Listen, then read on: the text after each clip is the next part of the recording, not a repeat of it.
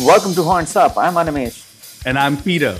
And today we are doing our bit just like everyone else in the heavy metal community and adding on to the gargantuan pile of content that's being produced to celebrate the 30th birthday of Metallica's fifth studio album, Metallica, popularly known as the Black Album. But since it's Horns Up and we feel the need to yap, we are doing this in the all A's album format, which means despite the outstanding commercial success that the album enjoys, and despite its massive popularity, legacy status, and all of that, we are going to try and decide if the Black Album is indeed all A's. And how do we do that?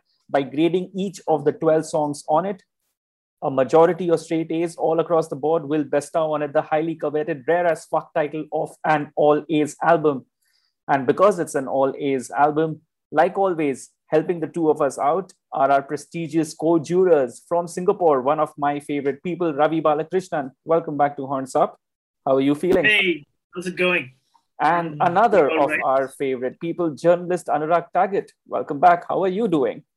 Hey, Animesh. Yeah. Hey, Peter. Hey, Ravi. Yeah, it's nice to be back on Horns Up as always.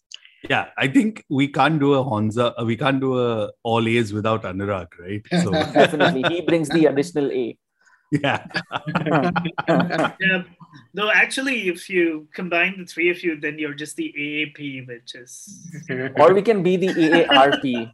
Oh, that's the American Association of Retired Persons. Exactly, right? Wow. Quite appropriate since we're talking about Metallica because I think they retired. Okay. So I knew that was going to come up right up at the beginning, which is why I thought before we begin actually dissecting this album, it's best to kind of set the stage and try and understand where we are all at with our Metallica fanboyism. So I'm going to ask all of you a simple question. And also I'm giving you guys options to answer it as well. Okay. And of course, if the options don't really suit you, you can come up with your own unique answer. So the question is, what kind of a Metallica fan are you? Okay. Option A, Metallica didn't do and can't do anything wrong. Option B, it's only the first 4 albums that matter. Option C, 90s Metallica is a natural evolution and I enjoy it. And option D, fuck Metallica, I'm listening to Megadeth. Ravi. B. B, it's only the first 4 albums that matter. Absolutely. Peter. Nothing else matters. Come on. This is too easy, man. Peter. So it depends. And I'm going to come up with option E. Is I'm somewhere in between B and C. And that's what I'm going to say. Anurag. Yeah, I'm going to come up with option F then and just be like, option F is, well, what else does F stand for? F can stand for a lot of stuff, man. We don't know if you're genuinely a fan or if you're genuinely like the other F word or what. Well, yeah, no, I guess I would just probably be like, fuck it. It's okay. Doesn't really matter that much. Okay. I'm in between option A and B because yes, it is the only first 4 albums that actually do matter. But at this stage in life, when Metallica is clearly having post-retirement success in that sense, they're doing everything right. So whatever. Yeah. So that's where we are at on our Metallica journeys. Next question, purely subjective one once again. When did you guys pop your Black Album cherry? And take us back to that moment. Were you into metal or Metallica at that time? What's the story like? How did you get into the album? What was your first listening experience like? Peter. So, as I think will be a consensus with all of us, I heard Enter Sandman first.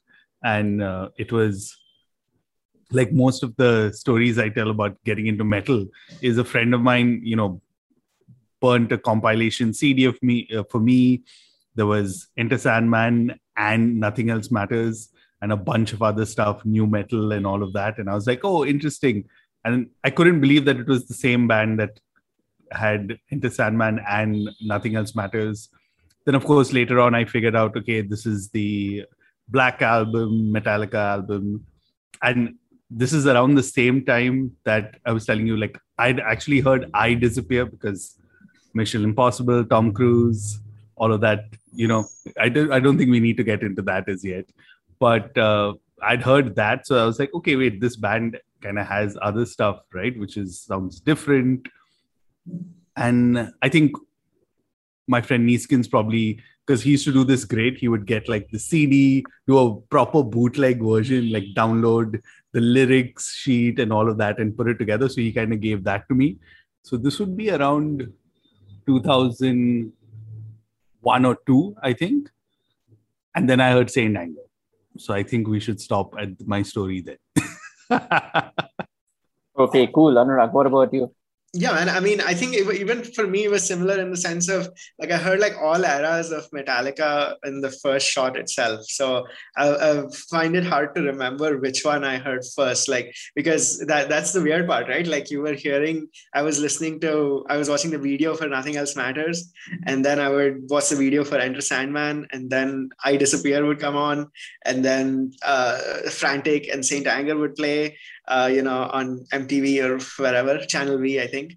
And yeah, so I feel like it was a mix of everything in that sense. And it kind of gave like a bigger picture of maybe who they were and where they are now and stuff like that. And definitely S&M was one of those first sort of proper music DVDs that I ever had. So I got it from my older brother. And yeah, it was really cool. It was definitely like put Metallica on quite a pedestal for me in terms of what a metal band could do.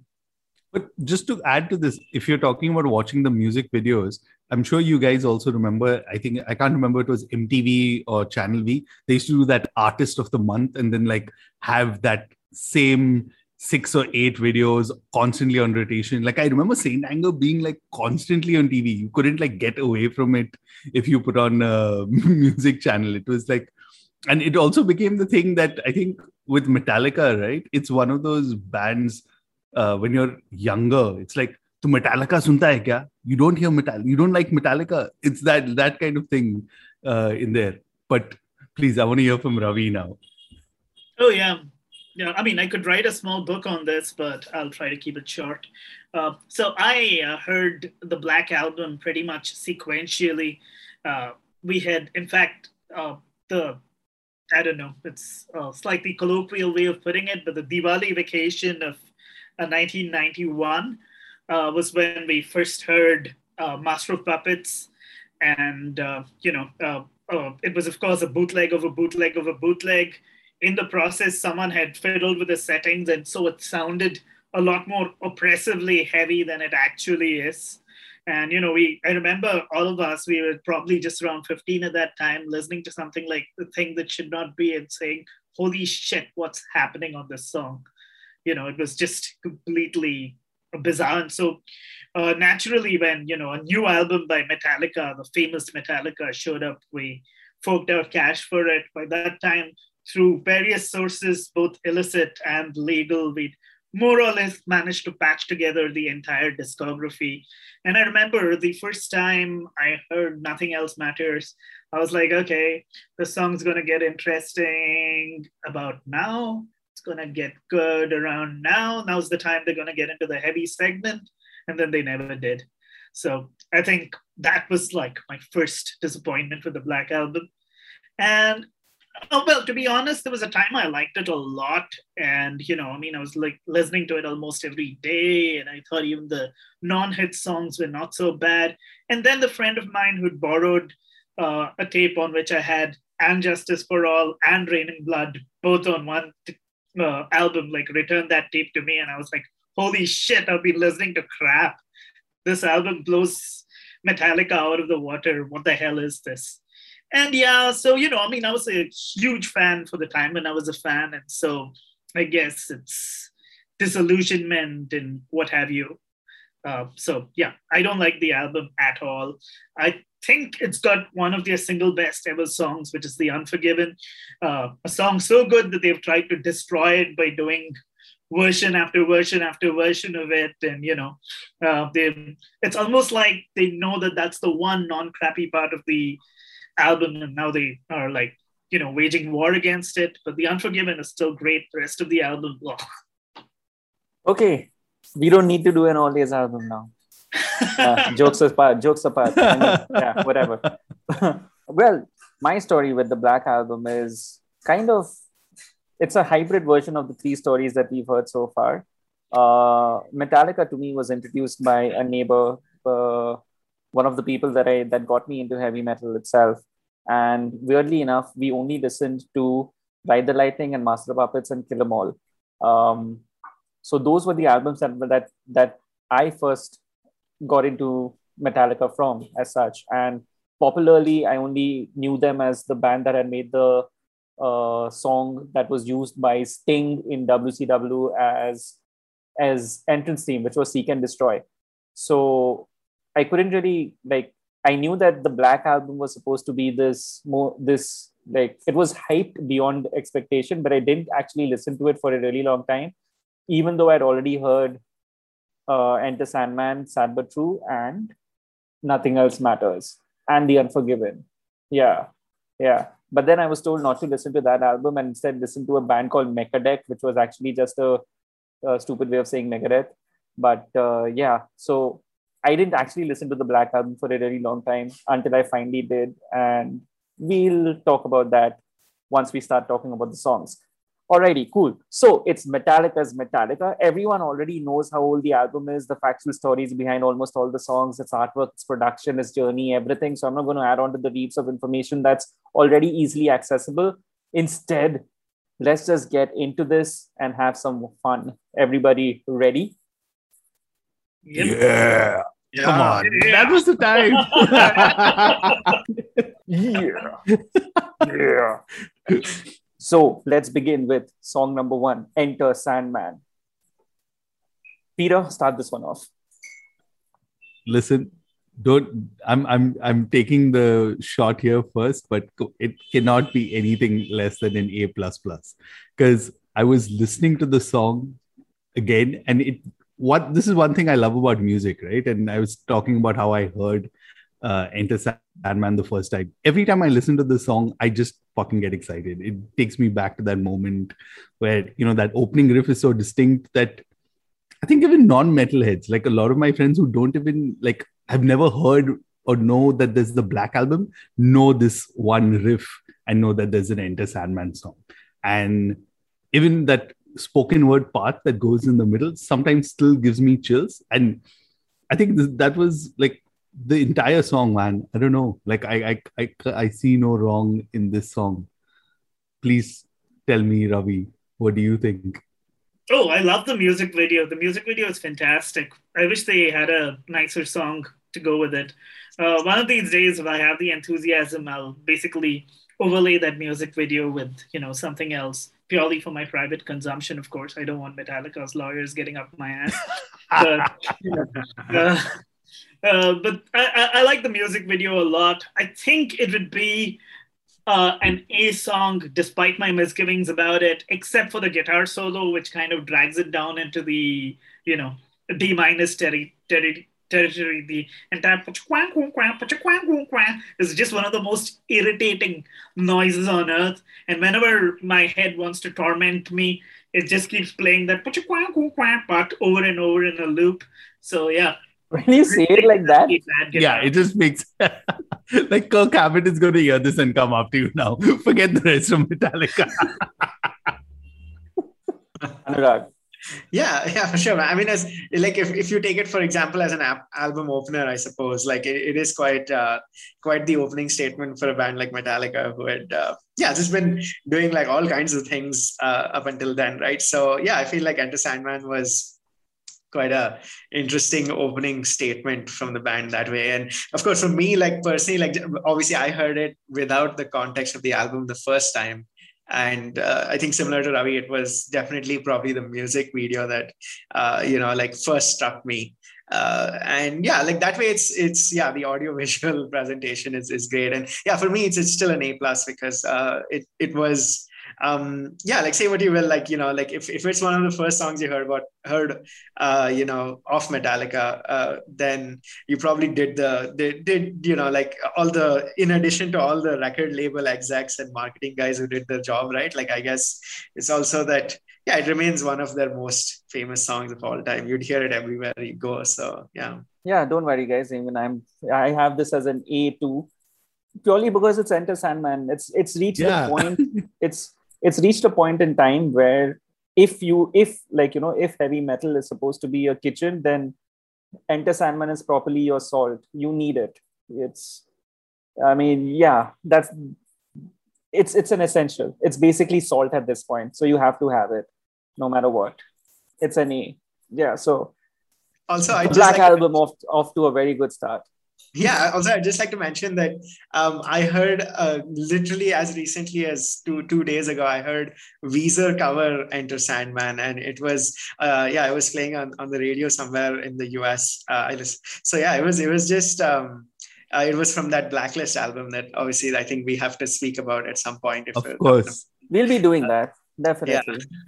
There are some people who are definitely the Yeah. unforgiven for it.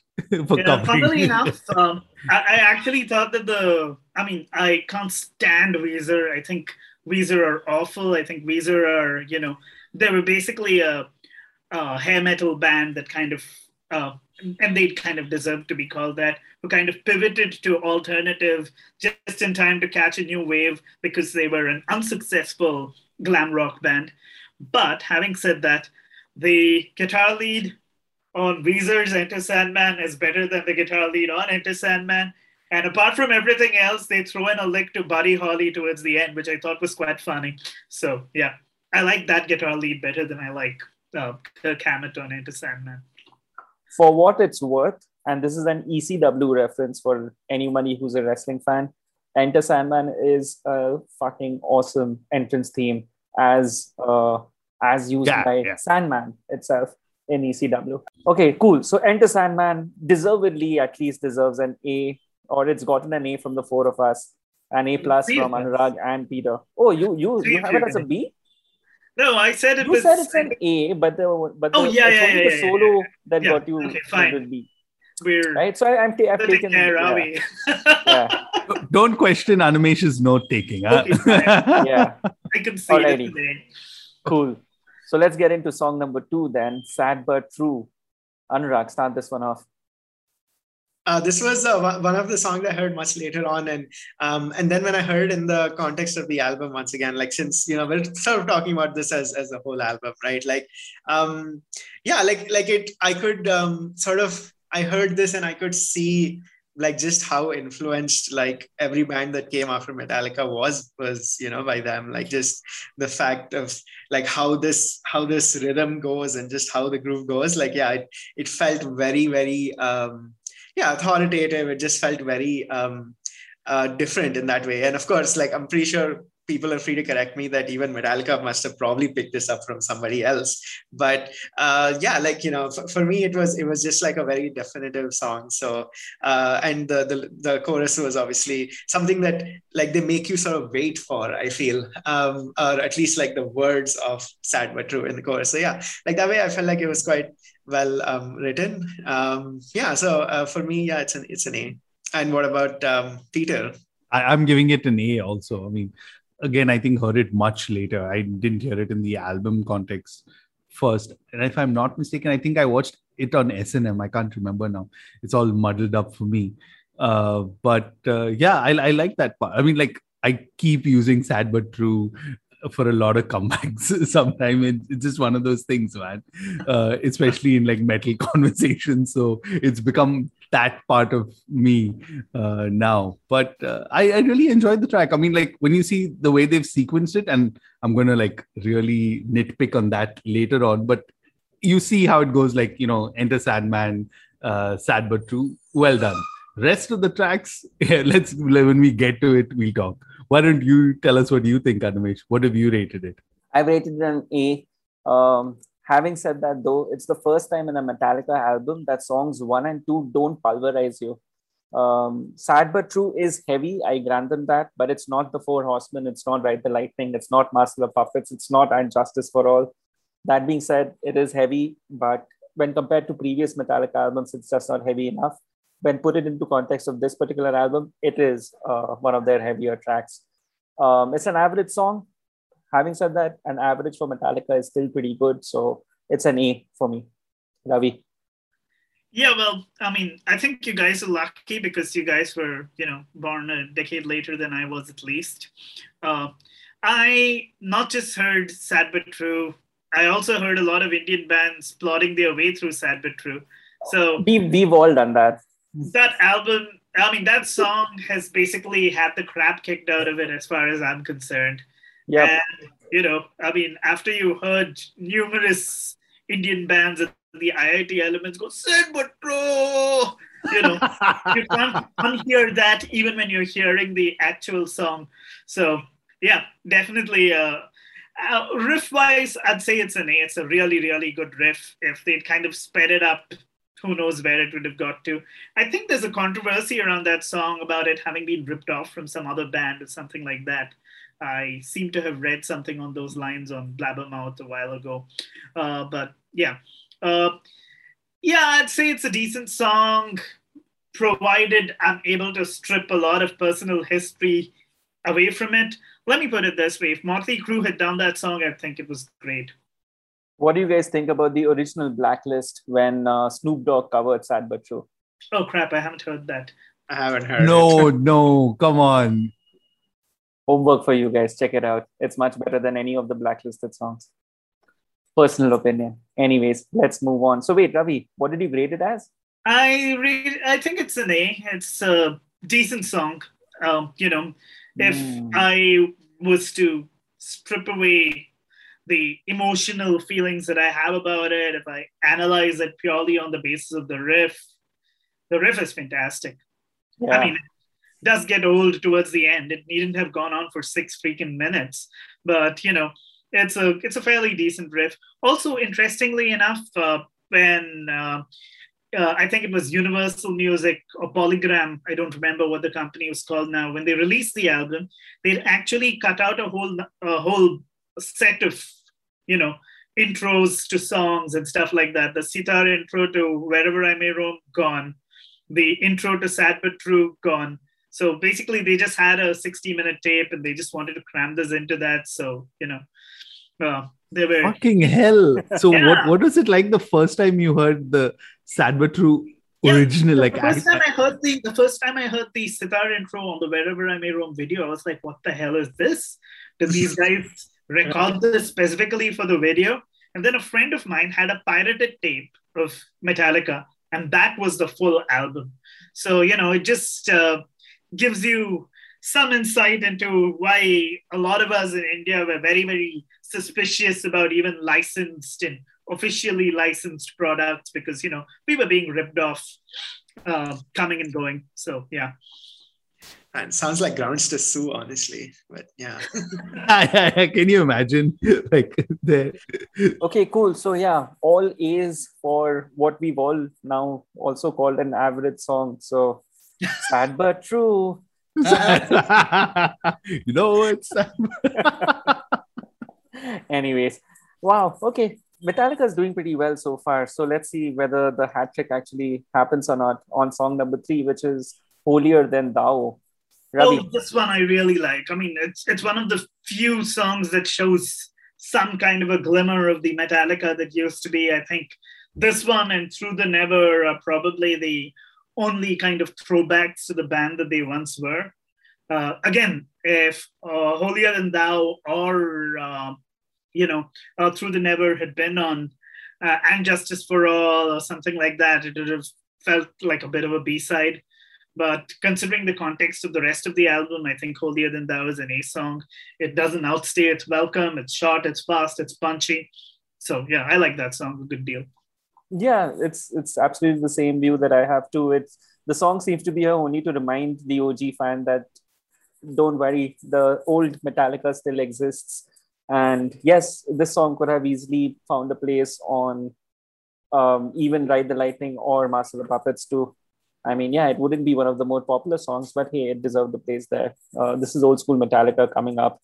So yeah, for me, it's an A2. Anurag. Yeah, and I mean, for me, it was think what you will of this, but it was the first time I was finding out about the phrase Holier Than Thou. So I think lyrically, it was quite a revelation that way, or just, like it made me look up stuff and just be like, okay, like this is what it means to say holier than thou and stuff like that. So that way is nice. And yeah, like both you and Ravi said, like it was very much that thrash metal song that like that everybody probably wanted 2 songs down into this album. And yeah, Metallica delivered for sure. Like they delivered quite well, and I think it's quite evident that they have fun on this. Like, it definitely sounds like that. So yeah, it's an A for me. What about you, Peter?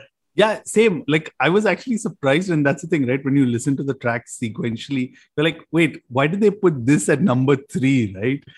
This should have kind of come up, or like Animesh was saying earlier, right? You have those thrashy numbers that Metallica is kind of known for. Why did they put this in there? But here's the thought, guys. So by the way, it's an A for me also, because I really enjoyed like the guitars. And don't kill me, Ravi, I actually liked the solo. I don't remember the solo too distinctly. So. Same here, even I don't remember the solo. But here's the thing. I was just thinking while I was reading through the lyrics, right? This is kind of like prophesying about Dave Mustaine, right? Because it wasn't a prophecy. It had already started, dude. No, in terms of he became holy, right? Because he became like all that. So this is like they already kind of knew like all these years later that he's going to be holier than thou. Oh man, I had to throw this in. One of the most insightful observations you ever had on the pod. That's amazing. That's saying something. Guys, I love how it's a backhanded compliment. It's not a backhanded compliment. That's genuinely. I meant Animesh. I'm just trying to stoke the fires here, man. Yeah. And if you don't like it, well, whatever, you can dub me The Unforgiven, which is song number 4. The next song that follows. Wow, what a segue, right? Yeah. Okay, cool. Okay, so my take on it is, I'm rating this one A+. By now, the world knows what to expect from the 4th or 5th song in a Metallica album. We've already heard Fade to Black. We've already heard Sanitarium. So they've done this kind of a song before, but The Unforgiven, it kind of, I think it showed off a maturity that we haven't seen before. It's also, I think, by far one of the most emotive songs ever. And overall, just as a piece of music and as a piece of songwriting, it's excellent. There's no way you can fault this particular rendition or the original composition at all. So for me, it's a straight up A+, first A+ for me on this album. Ravi. Oh, yeah. I mean, A with pluses extending into infinity. It's the last Metallica song that I liked, frankly. It's just an incredible song. What's very, very interesting about it is the fact that, in all the previous songs, they had the kind of, brooding power ballady segment, for want of a better way of putting it, which segued into the heavy segment. Whereas over here, it was light and day, you had the heavy bits that were kind of force-fitted into the actual song structure. And then, you had the chorus that was really mellow. The guitar lead is outstanding. I think there's this brilliant video that was doing the rounds in which Bob Rock is really taking Kirk Hammett to task for not playing properly on it. And, he tells him something like, stop making excuses. This is a great song from James. And I wish he'd done that with all the guitar lead on the album, but well, I guess there's only that much he can do. There's only so much. He probably told Kirk Hammett, you know what? I don't need wah-wah from you. I need wah-wah from the fucking pedal. Or imagine if he said that, hey, Mustaine would have played this better. Boom. Or he went and said that, hey, no, man. I need wah-wahs like how Indians say wah-wah, not like how you fucking say wah-wah. Animesh is on a roll with this. Yeah. Man. Yeah. So, Anurag, what do you think of this song? Yeah, I know.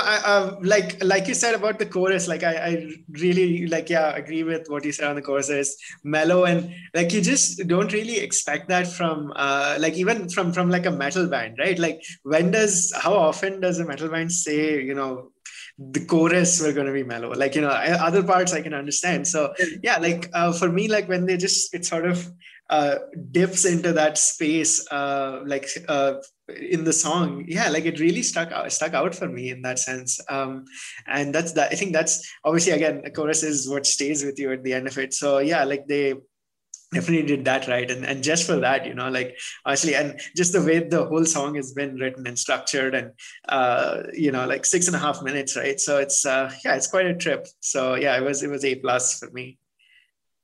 What about you, Peter? Same, man. I mean, I think like something with The Unforgiven is that everyone has their own kind of interpretations, right? And when you listen to it as like an angsty young teenager and all, sometimes it's that your former friend can be the unforgiven, and then later, once you grow up, it can be, an ex-girlfriend, or I don't know, whatever. It can take so much for you, right? And when you listen back to it, much older, you have those memories attached to it more than anything else. But I agree with all of you, man. It's an A+ song. It's something that I don't think anyone expected Metallica to release, right? Like, correct me if I'm wrong, Ravi. You heard like Master of Puppets around the same time. So oh yeah, I mean, I think I like to think of it as Metallica's swan song for themselves. If you think about even the lyrics are essentially about how you come in as new blood, then you get subdued, then you become the tired old man who no longer cares, which I think they'd kind of become by that stage. So I think it was them writing the song about themselves. Oh, and we have to talk about the video. The video was mind-blowing. Yeah. Again, at the point I saw it, 1992 or something like that, I hadn't seen images like that. And it was so scary and so, powerful. The kid dragging the chair around, the digging, it was fabulous.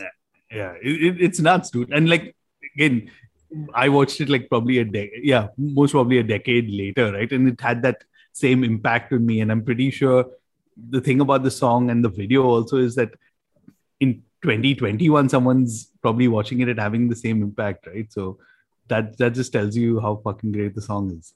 Okay, Peter, so while we're on this topic, I just have to ask you, considering what you said, have you used The Unforgiven as a breakup love song? Of course. It wasn't Really? that kind of obvious. That was like, it was always, I mean, see, that's the thing, right? I'm trying to imagine now. No, wait. Because you did The Unforgiven. Come on, man. No. Okay, I dubbed The Unforgiven, actually. It's not you did The Unforgiven. I know. You make that up. No, that's fine. No, I'm not. See, full respect to you. What I'm trying to imagine is, because this for me is new information, right? I never thought Metallica's Unforgiven could be used as a breakup song. Okay, which then leads me to ask, do you think this was calculated to be a breakup song at some point in time? Like, do you think the Metallica boys came together and said, or Bob Rock came to them and said that, hey, you know what this album really needs? It just doesn't need a song like Nothing Else Matters, but it also needs a song which can be used as a breakup song. So you have to write something like The Unforgiven. I wish like Metallica had the access to the data that they now do, right? Because they use that, I think on Spotify or something I'd read, to kind of program their set lists. But we're talking 1991. Probably, for all you know, one of them or one of their friends went through something, or I don't know. I mean, maybe so a roadie or something. You never know, man. Yeah. Might have taken something from a roadie. Yeah. Now, what I really want to know is how did the girl take this? Did you go up to her and go like, you label me and I'll label you? I love how this has suddenly become about like Peter at 18 years old. Oh my God! Like, way to bring up my like repressed memories, guys. Fine. We won't No. Of course not. Like, I don't think I ever told her that. Oh, this was just something you thought to yourself. Obviously, I mean, that's the thing, right? That's how we use music, man. Yeah, I mean, what else do kids do? Yeah. They only like keep it all inside, no? I mean, like, come on. Otherwise, would you prefer if it's like, I tried so hard and got so far? that was the next best alternative in that time, right? Damn. Yikes. Yeah. Okay. No, I give you full credit on that one. Good use of the song "The Unforgiven." So let's move on to track number 5, "Wherever I May Roam." Let's get the elephant out of the room or the cat out of the bag or whatever, and just say that, um, just like every other Indian heavy metal fan, the first take for this song has to be about that introduction. But once you get that out of the way, I think the song is fucking such a stomper. It's the elephant of this album. It's slow, steady, strong. It marches to its own beat. And just like an elephant, a strong elephant, mind you, in the jungle, it's absolutely unfuckwithable. I really enjoy Wherever I May Roam. For me, this is the second A+ on this album. Anurag. Yeah, man, this is also an A+ for me because I heard it a few songs later in like the Metallica album, just in terms of discovering this album, songs from this album, and discovering Metallica, so to speak. So yeah, like when I heard it, and in the context of this album, it just feels like just another thing that Metallica did to sort of, I guess, push, to use a cliche, to push the envelope, I suppose. Like, I mean, to just sound a little more diverse. And we don't know how, it definitely doesn't sound forced, of course. Like, it sounds quite brilliant that way. Like the fact that they didn't force any of this stuff. So yeah, that way, like start to finish, it just sticks with you almost instantly. So it's an A+. What about you, Ravi? Oh, I can't stand this song. I think it's the guitar solo is lamentable, of course, but even the lyrics, they're so butt rocky, I mean, one of my least favorite Iron Maiden songs is Wasted Years, which is a slightly more eloquent testament to a life on the road, etc., etc. But this was just straight up butt rock, and it was just awful. Can't stand the song. I'd give it a D. My God, I want to suddenly do a separate segue on why do you hate Wasted Years, man. No, I get it, man. Wasted Years lyrically is very mediocre. It's the music that stands out.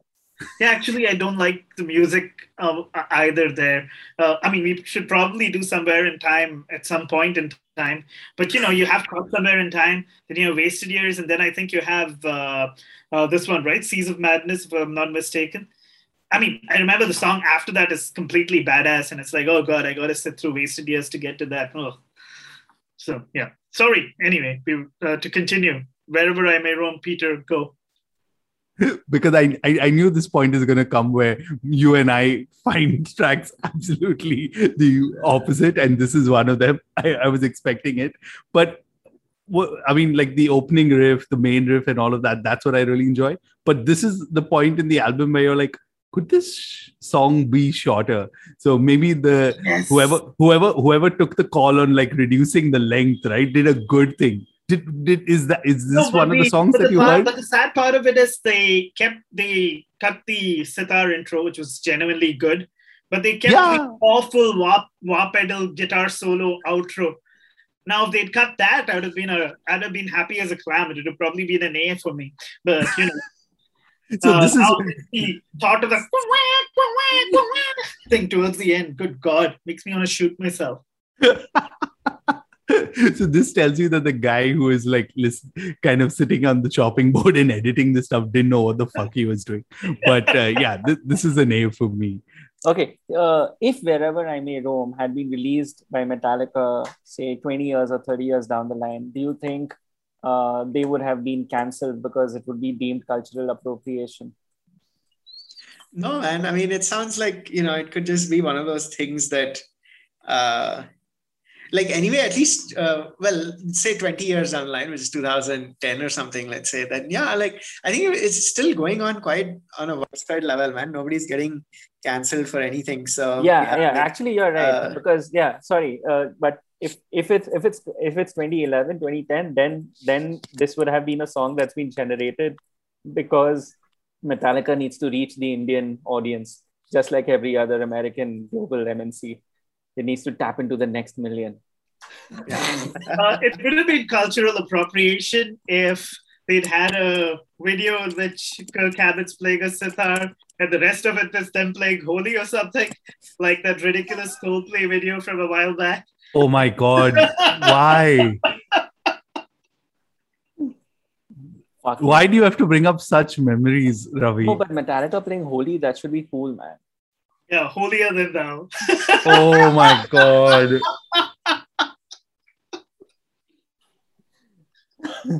Okay, I'll leave it at that then. Let's move on to song number 6. It's the beginning of the second half of the album. Well, no, actually not quite. It's actually the ending of the first half of the album. It was the last song on side A. Yes, which is Don't Treat on Me. I'm going to begin here. This is my first B for this album. To me, this is Lars getting wind of the fact that, there's this band called Pantera, and this is what they've been up to. Cowboys from Hell was this album that was being released a year ago, and there's something to the sound. So Lars takes it to James and he says like, hey, James, do you want to try and play this kind of a song? And James goes, yeah. This is the result of what would happen if Metallica decided to take on Pantera. Yeah, it's a fucking stupid song. It's a B all the way. Peter. I can already feel the hate coming in from Ravi, but I'm going to say this really quickly. I give it a B+ only for the solo that comes towards the end. Ravi, do you have anything to say on that? Oh yeah, I mean, I think Don't Tread on Me is quite interesting because it's almost like hitting you over the head for having evaluated Wherever I May Roam poorly. If you evaluated Wherever I May Roam poorly, it's like, oh, you thought that was butt rock. Listen to this. This is butt rock. It is complete and total butt rock. It's essentially, I think all of Five Finger Death Punch were probably conceived when their parents were making love to this song in the background. Oh my God. I'll give you points for that. The most boneheaded, dumb, idiotic song on earth.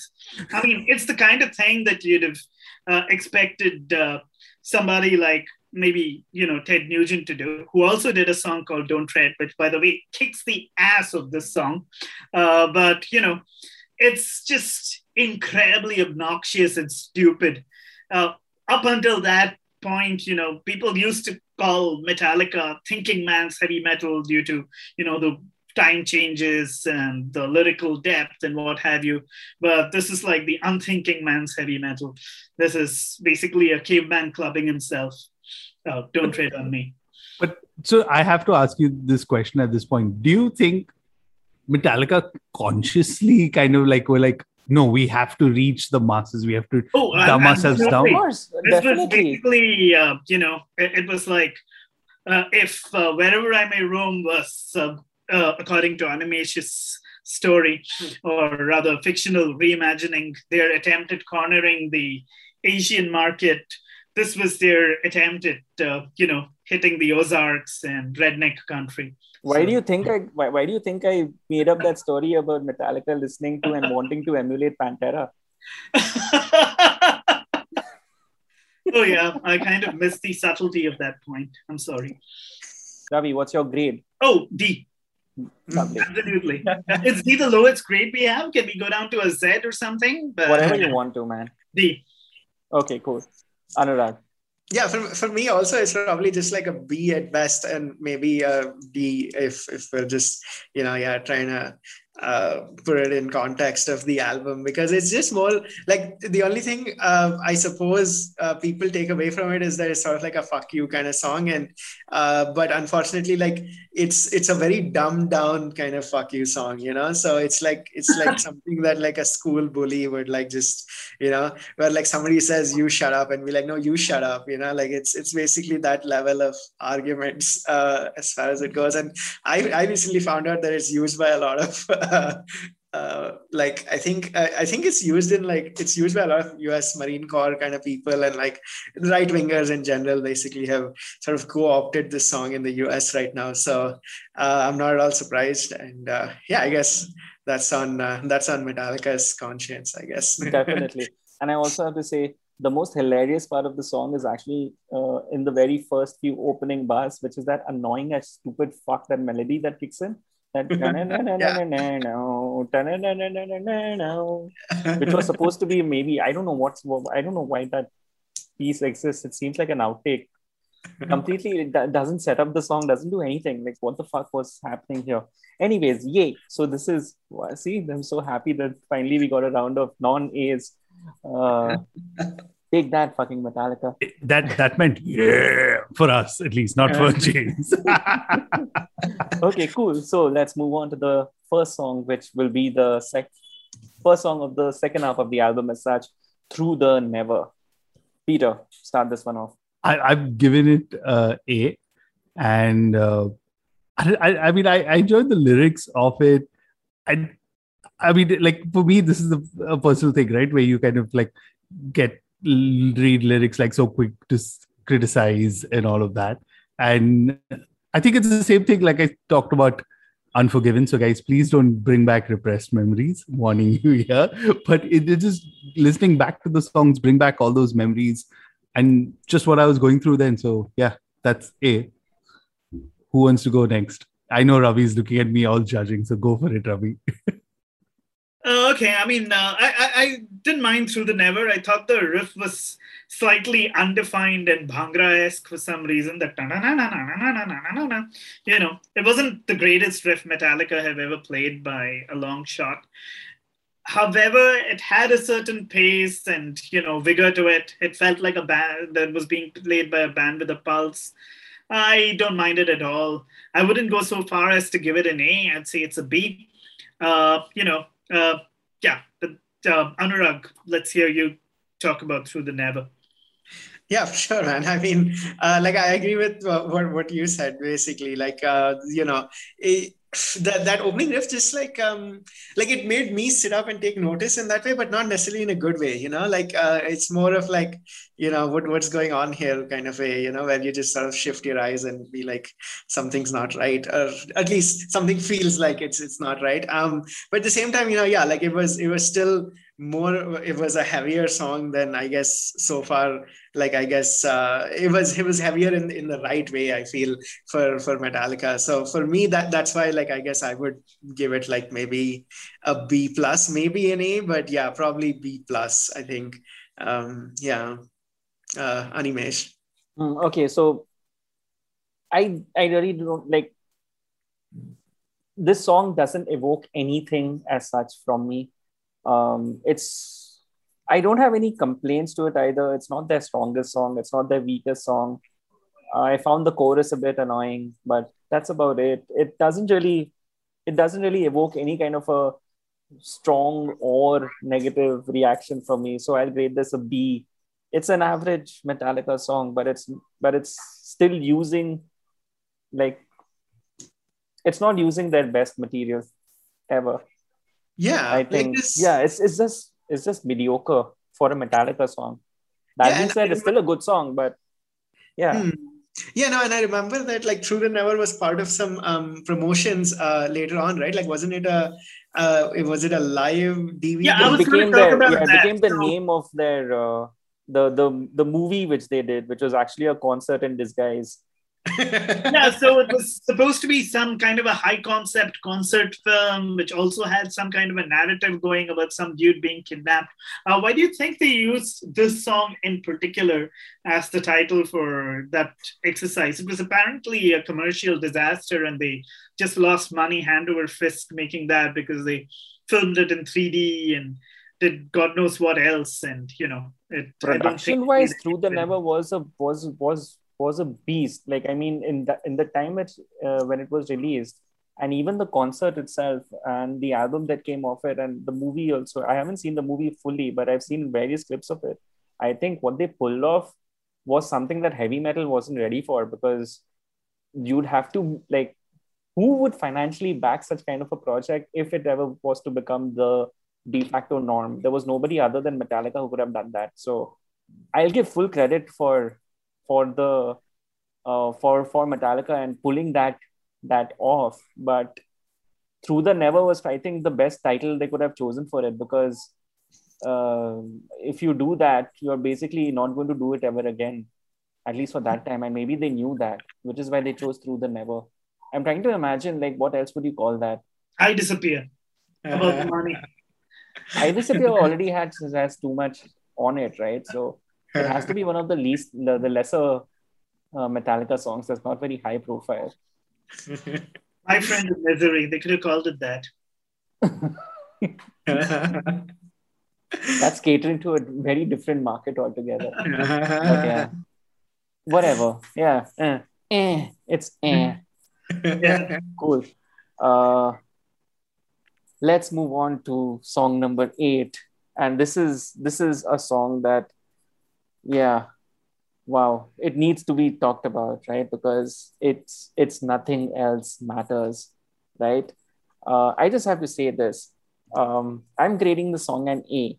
Okay, this song is the song that all your non-heavy metal listening friends will grudgingly allow you to play when they see you sulking in a corner after being subject to 2 hours of pop and party music at a house party.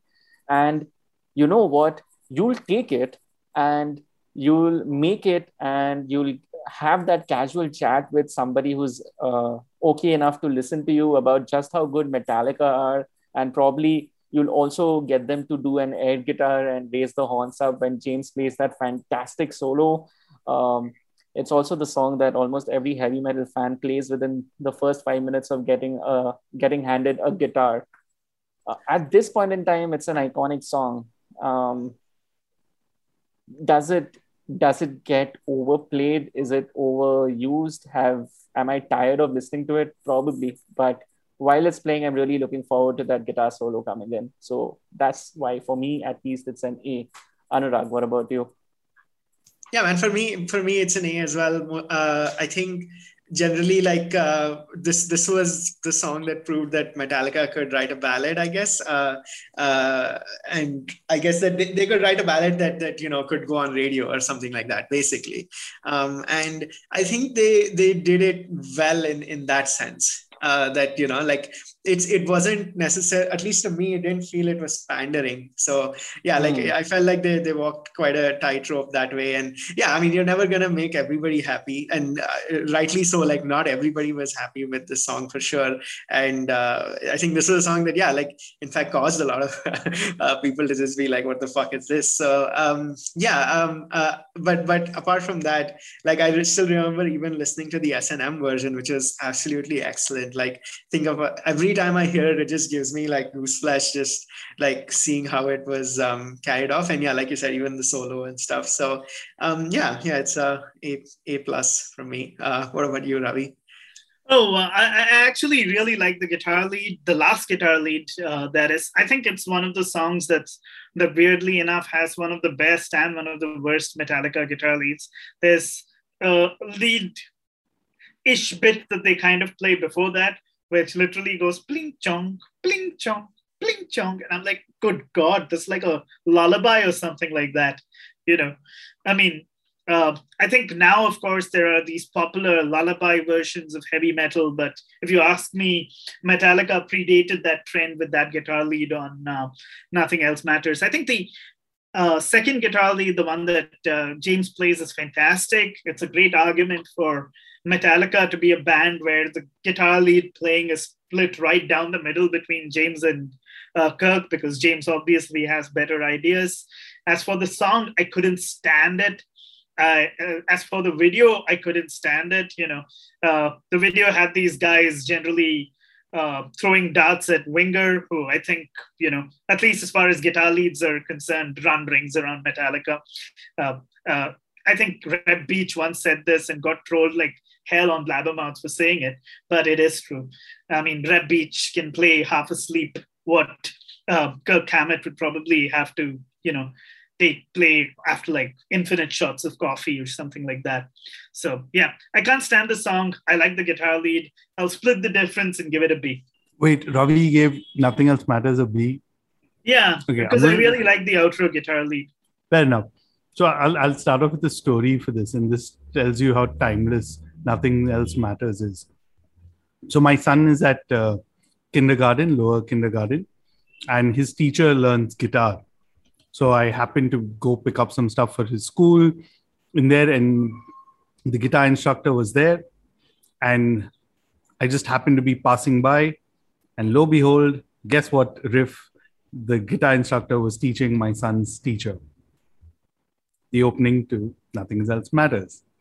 Because Easiest 30 fucking years song. later, Yeah. No, it every is. guitar, like I think, I'm pretty sure you, Animations, you play guitar. And for the non-guitar guys, being Anurag, Ravi, and me, we're like, yeah, we want to play. That's a riff that everybody knows. And here's It's the someone who's easiest thing not a to man. teach somebody the power of guitar and get them to feel like, holy shit, I can do this, because it literally involves plucking 4 strings of a properly tuned guitar. That's it. There's no other effort. That is genius. That is genius. Yeah, and just for the fact that, man, like I'm just trying to think, like, you know, my son's teacher will know Metallica, but not really know Metallica, if you know what I mean. But yeah, man, I mean, like, I think the song is timeless, and I absolutely refuse to listen to anyone who kind of like covers it. Especially, I haven't heard who did the Blacklist one. I hope I've Oh, there was avoided that listening. horrible Yo-Yo Ma cover. There was, I think, it was Miley Elton Cyrus John, did it, right? Miley Cyrus, and Yo-Yo Ma. Yo-Yo Ma plays an Shit. outro to it, and while I've heard a lot of, not a lot of his stuff, but I've heard some of his stuff, and it's been good. This was Yo-Yo Ma, I think, really slumming it. It sounded like the outro violin piece to Chura Ke Dil Mera Goriya Chali. You know, that unnecessarily poignant kind of violin outro. It was terrible. Listen, I think that for me, so I made the mistake of listening to that cover, and I think that set up my entire thing of disappointment for the Blacklist. So yeah, but Metallica, 30 years later, thank you for writing the song. I give you an A+. Interesting. Okay, cool. Mixed opinions about that song, even though it's probably the most popular song by Metallica, weirdly enough, right? But that's how time works. Sad but true. Whatever. Let's move on to the next song, which is Of Wolf and Man. If I could, I would give this song 2 ratings, right? The album version, I rated a B because it's okay. It's okay. Like, the subject matter is cool, but that's about it. The live version, however, especially from when Jason Newsted was with the band, that deserves a freaking plus. But yeah, we are not judging the live version. So for me, this song at the moment is a B. But you guys know why I'm saying that the live version deserves an A+, right? Because fuck yeah, Jason Newsted pulling off those backing vocals and getting the crowd to do everything and making the song, giving the song the energy it actually deserved. Fucking wonderful job. Anurag, what about you? Yeah, man. Like, for me, like, I heard some similarities with Enter Sandman. I don't know how intentional or unintentional that was, but some of the call and response sort of thing going on there seemed like that. And like what you mentioned about like just the live version. I mean, not so much. Yeah, like I suppose the production and stuff was as good as it can be for that time, but I suppose if it was made today, for example, like it would be the ready for arena sort of like song basically. But none of that takes away from the fact that it doesn't really do much, and it doesn't really it doesn't really say much either. So for me, it's a B. What about you, Peter?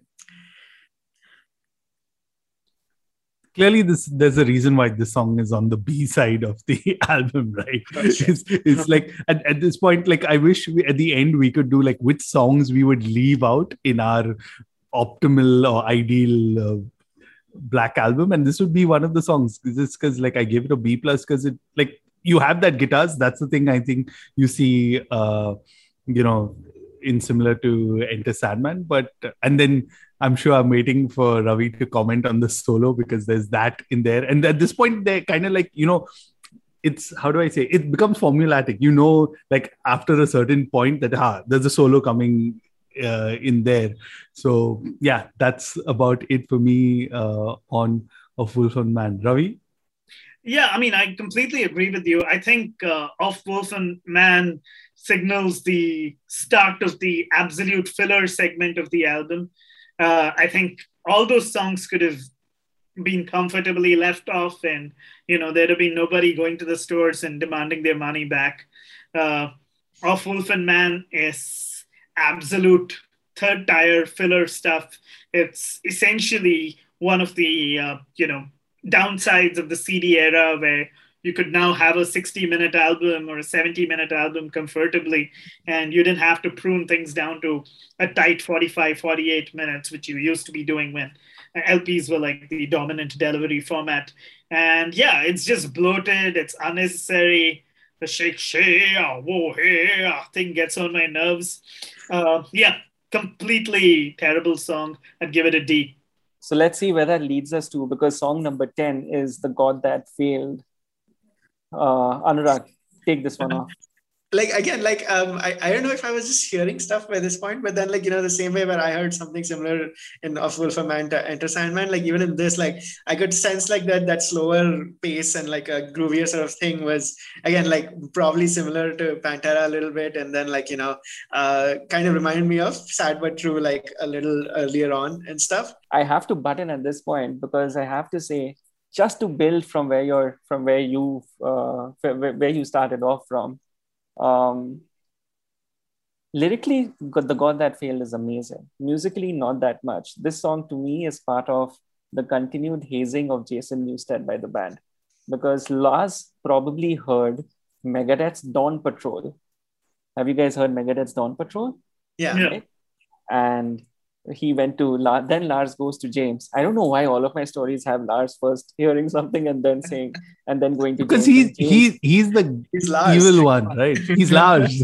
And then James obviously says, yeah, let's make a song that's better than Dawn Patrol, but we'll keep to the same idea.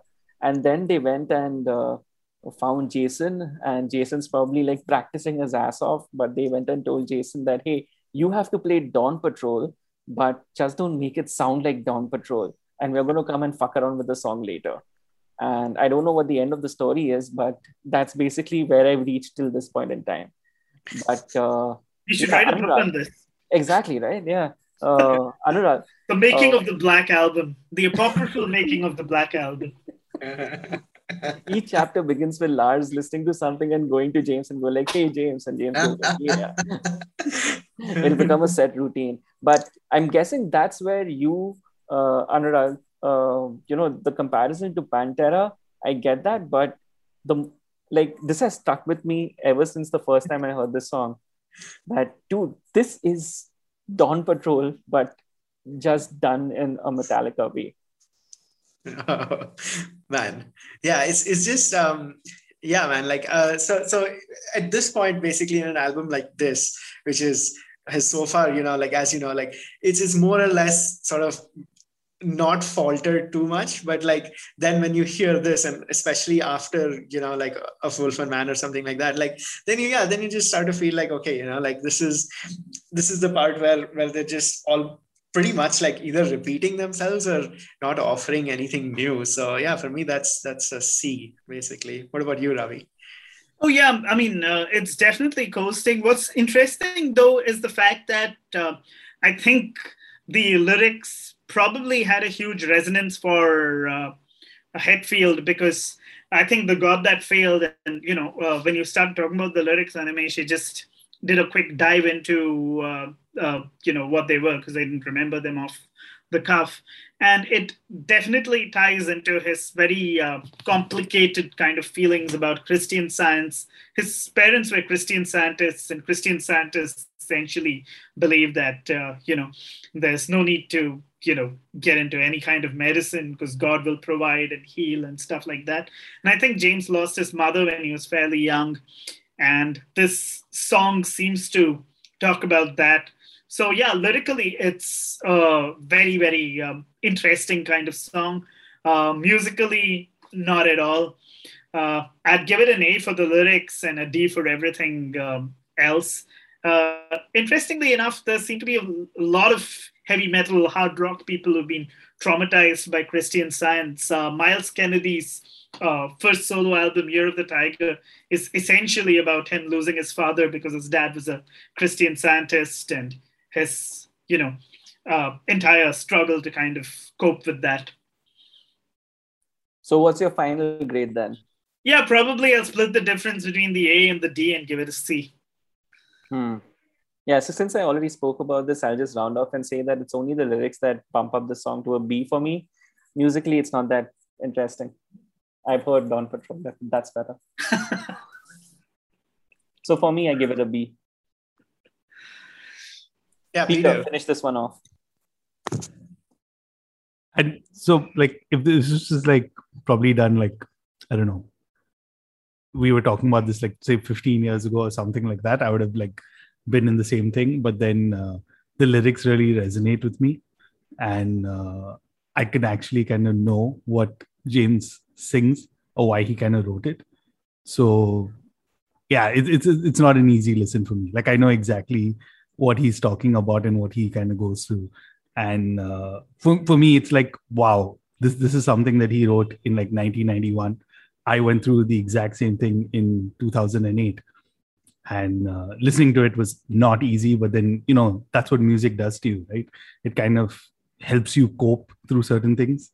While we could laugh about The Unforgiven, I can't really do that for this song. But yeah, man, it's hard to rate this song because like it could have been like me if I was a musician writing something like this, and that would have been my only way of coping. But yeah, man, I'd say just A, because like when I read the lyrics and I go through it, it's the same. It's exact. I know that exact feeling, and it's not. It's like it's coming from a place of like hopelessness, if nothing else. So yeah, that's my take on it. Full respect there, man. Absolutely okay. Yep. And if I make a recommendation, if you like or if you resonate with God That Failed, you'll absolutely love Year of the Tiger. Get around to hearing it. It's amazing. It's fantastic. That's the Miles Kennedy solo album, mostly acoustic. Yeah. All great. And I need to check that one out. Cool. So on that somber note, let's move on to the penultimate track, which is My Friend of Misery, which to me is like, if the God That Failed is the hazing of Jason Newsted, then this song is Jason Newsted finally being accepted by Metallica, but up to a point, right? They go like, yeah, well, okay, now you are part of the band, but you're not really part of the band, if you know what I mean. Because this song apparently began life with the intention of being an instrumental and was supposed to be, just like Tulu or Orion or even To Live Is to Die, it was supposed to be the instrumental to this album. But then somebody came and said that, no, man, we should try and make this a song. It should have stayed an instrumental, because as an instrumental, the fabulous bass part and the bass and bar doodle as such is the only part of the song where Kirk Hammett actually manages to matter. So yeah, for me, I'm rating this one as an A because I really love playing this song too. But don't you always think, could this be shorter? Like, that's what, I don't know why. Like a lot of times. It should have been, this should have been an instrumental, and as an instrumental only, this song would have ruled as, like, take away all the vocals, take away the lyrics, that the song doesn't require them.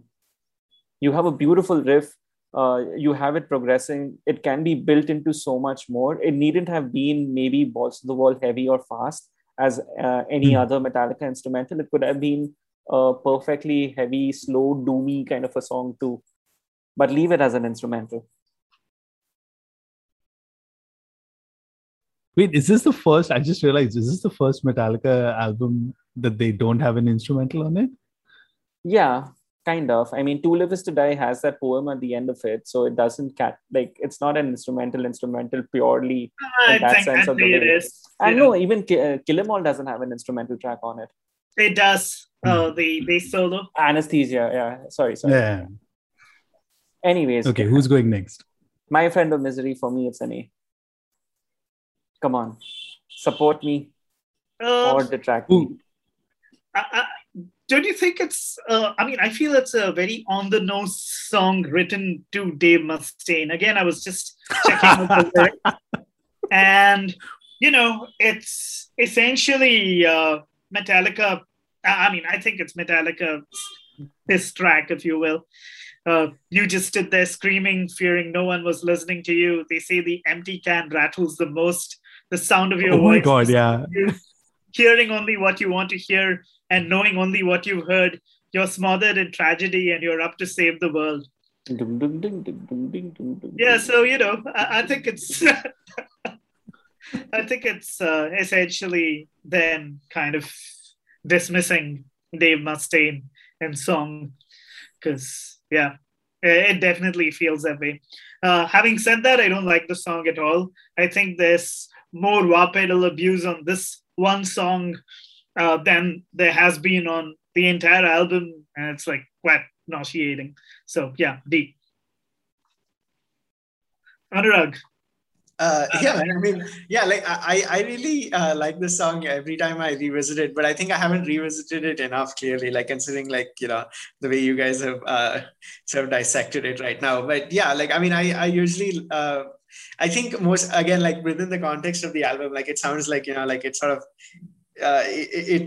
it was going down a bit, and then like it suddenly, like, sort of fought for life a little bit, I guess, in a way. So that I felt like that's what My Friend of Misery was like on this album. Like it's a little more yeah, but I do agree that they've tried to force fit like a lot of elements into it, like, like just in terms of like to stay with, I guess, where Metallica was in 1991. They've tried to like force fit a lot of stuff which just doesn't make sense. But yeah, sonically, like I'm still down for it. So I would begrudgingly, reluctantly give it an A. So yeah, what do you, Peter? I have it as a B plus, and only if I could make my own edit. Like for sure, I know if Ravi and I sit and kind of like edit this, we'll take out the wahs or there's certain things. But like I felt like as when you put the time at 6 minutes 49 seconds, dude. I mean, what the hell? No, but then think about it in this manner, right? Like, what sounds worse on this particular song? Is it the lyrics and the vocals? Because that to me completely sucks out the whole energy of whatever was going on musically. And you leave the wah elements over there. This is the only song on which Kirk Hammett is using the wah pedal intelligently. I don't think so. I actually actively hate this solo. And if you go with my theory of A, it being a bad solo, and B, it being a diss track to, Dave Mustaine, it's like, see, we have a guitarist who plays this horrible guitar solo, and we've made 4 albums with him and 0 with you, Dave. That's how much we hate you. Yeah. and I mean, and it also does the job of basically telling Jason, you said, hey, you're not still in the band. No, but I'm just thinking, like when I'm thinking of it, like you take off the lyrics, right? I would, but then do I want to listen to like 7 minutes of it at the end of like an album, right? Which is almost an hour long. Like that's the when thing. It's played live. When it's played live, I don't think My Friend of Misery is ever played live in entirety. They just start with the bass, let the guitar come in, and then they move on to another song. like basically what PDV used to do with Blind, like the start of that part. No, it's always. I mean, even on live shit, Binge and Purge, and even on the I'm forgetting which the next big DVD or whatever, the video recording of their concert in which all of them had cut their hair. This was always used as bass doodle. It wasn't ever used as My Friend of Misery. Yeah. I'm a huge Jason Newsted fan, so for me this song is special. But yeah, I completely get why it's not considered a good enough Metallica song, because it is not that good enough of a song as a song. Anyways, that leads us to the last song, which is The Struggle Within. What's the reason for this song to end the album? I have no fucking idea. That's my exact, like, why? Generic Metallica song. This song is a B for me.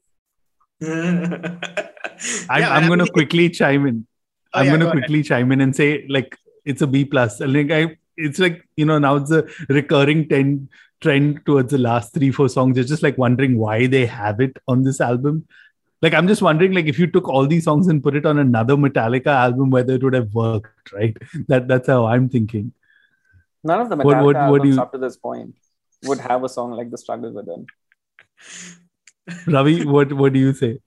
Oh, completely forgettable. And, I mean, the interesting thing about the other songs is they have elements that make you remember them, whether you remember it, happily, or whether you remember it from a point of view of, oh my God, that sucked.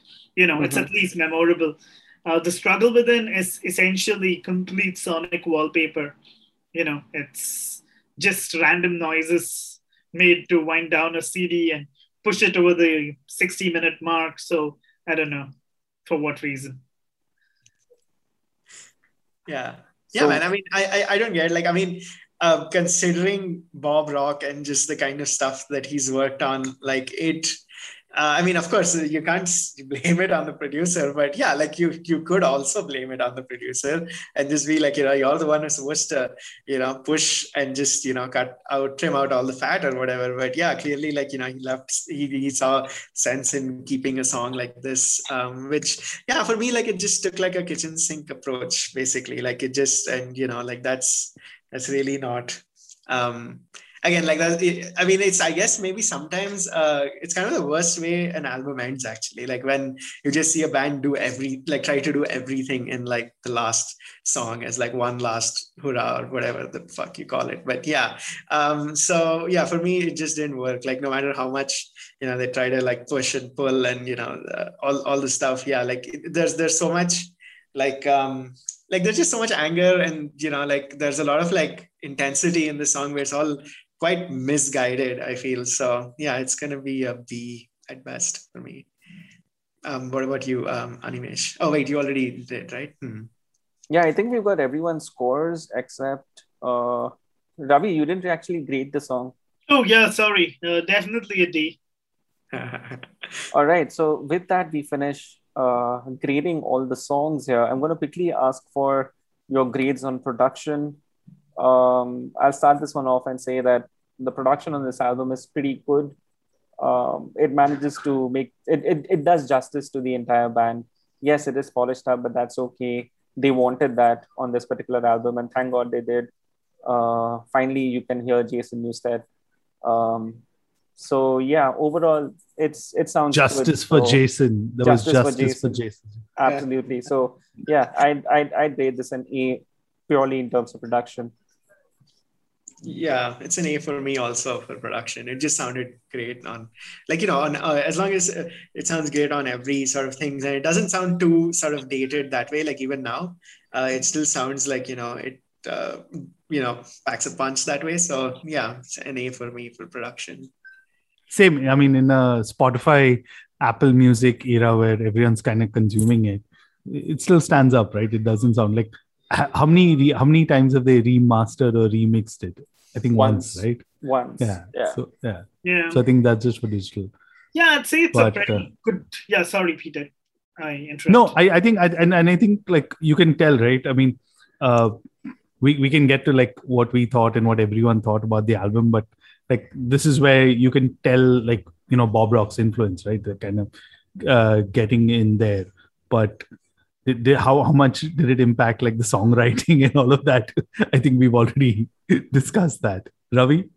Yeah, I think it's a very good sounding album. I think one of the things to remember at that time was the fact that cable was just expanding all over the world. I'm not sure if this was a conscious decision, but lots of people at that point of time didn't have TVs with really great sound reproduction, right?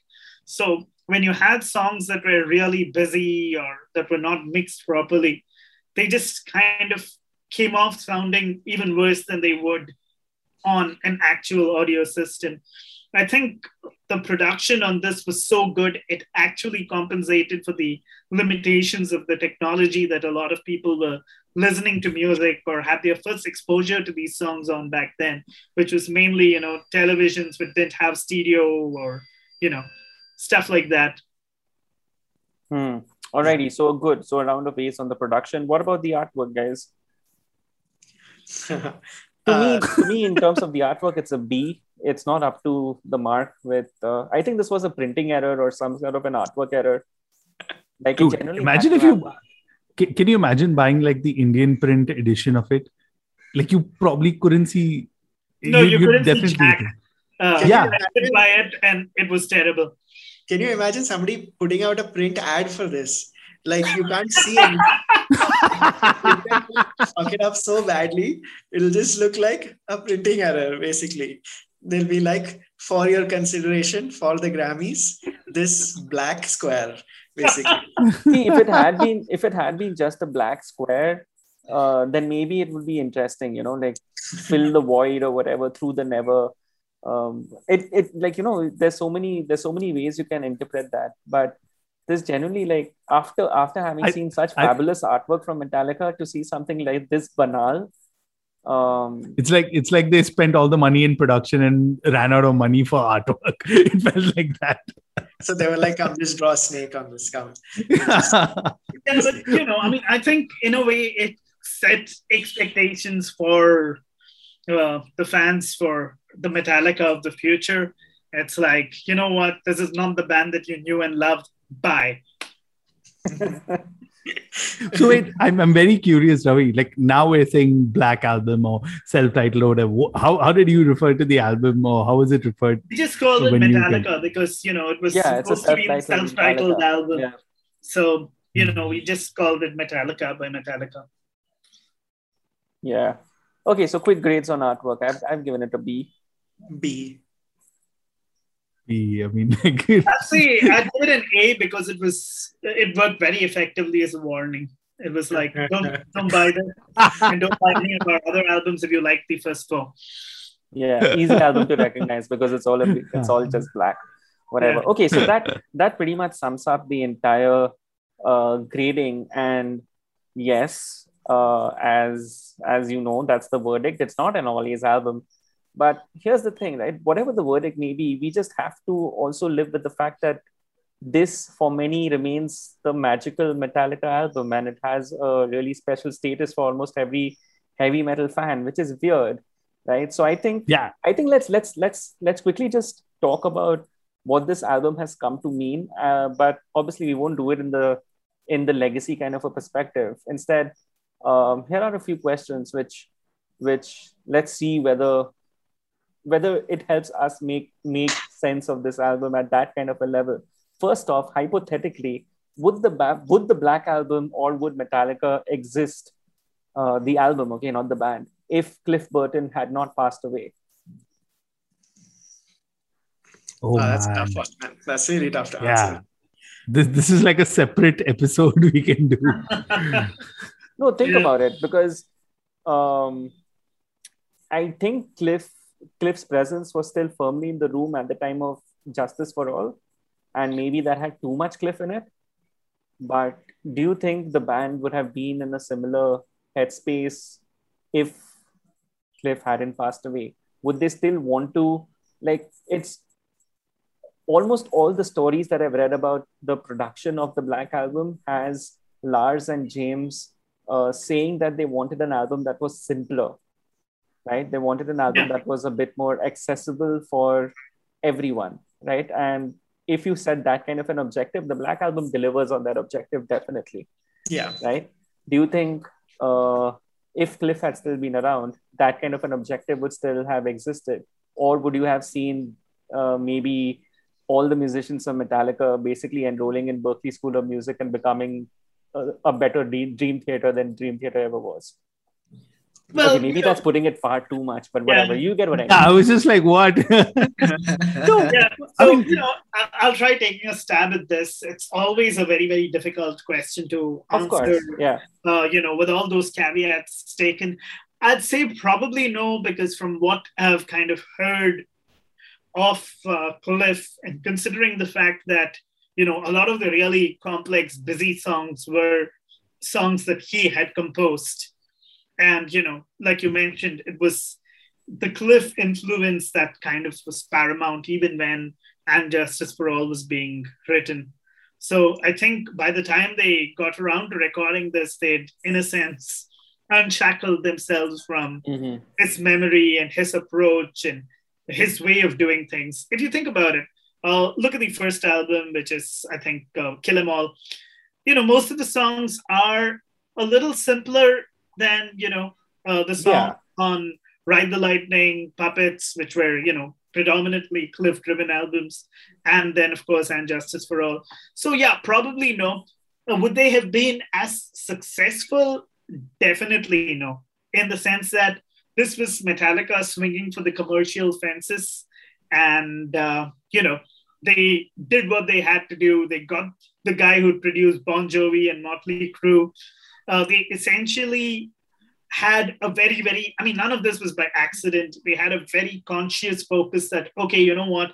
We don't want to be the biggest thrash metal band, because the biggest thrash metal band is still going to be something that maybe around 50,000 or 60,000 people worldwide know about. We want to be the biggest metal band, or rather the biggest band with metal in the title. So, that's essentially the approach as far as the Black Album was concerned. If you think about it, Iron Maiden doesn't have its Black Album. And, it's the reason why, while you may have differing views on their discography, at least as a heavy metal band, I kind of respect them more because they attained massive commercial success, but on their own terms.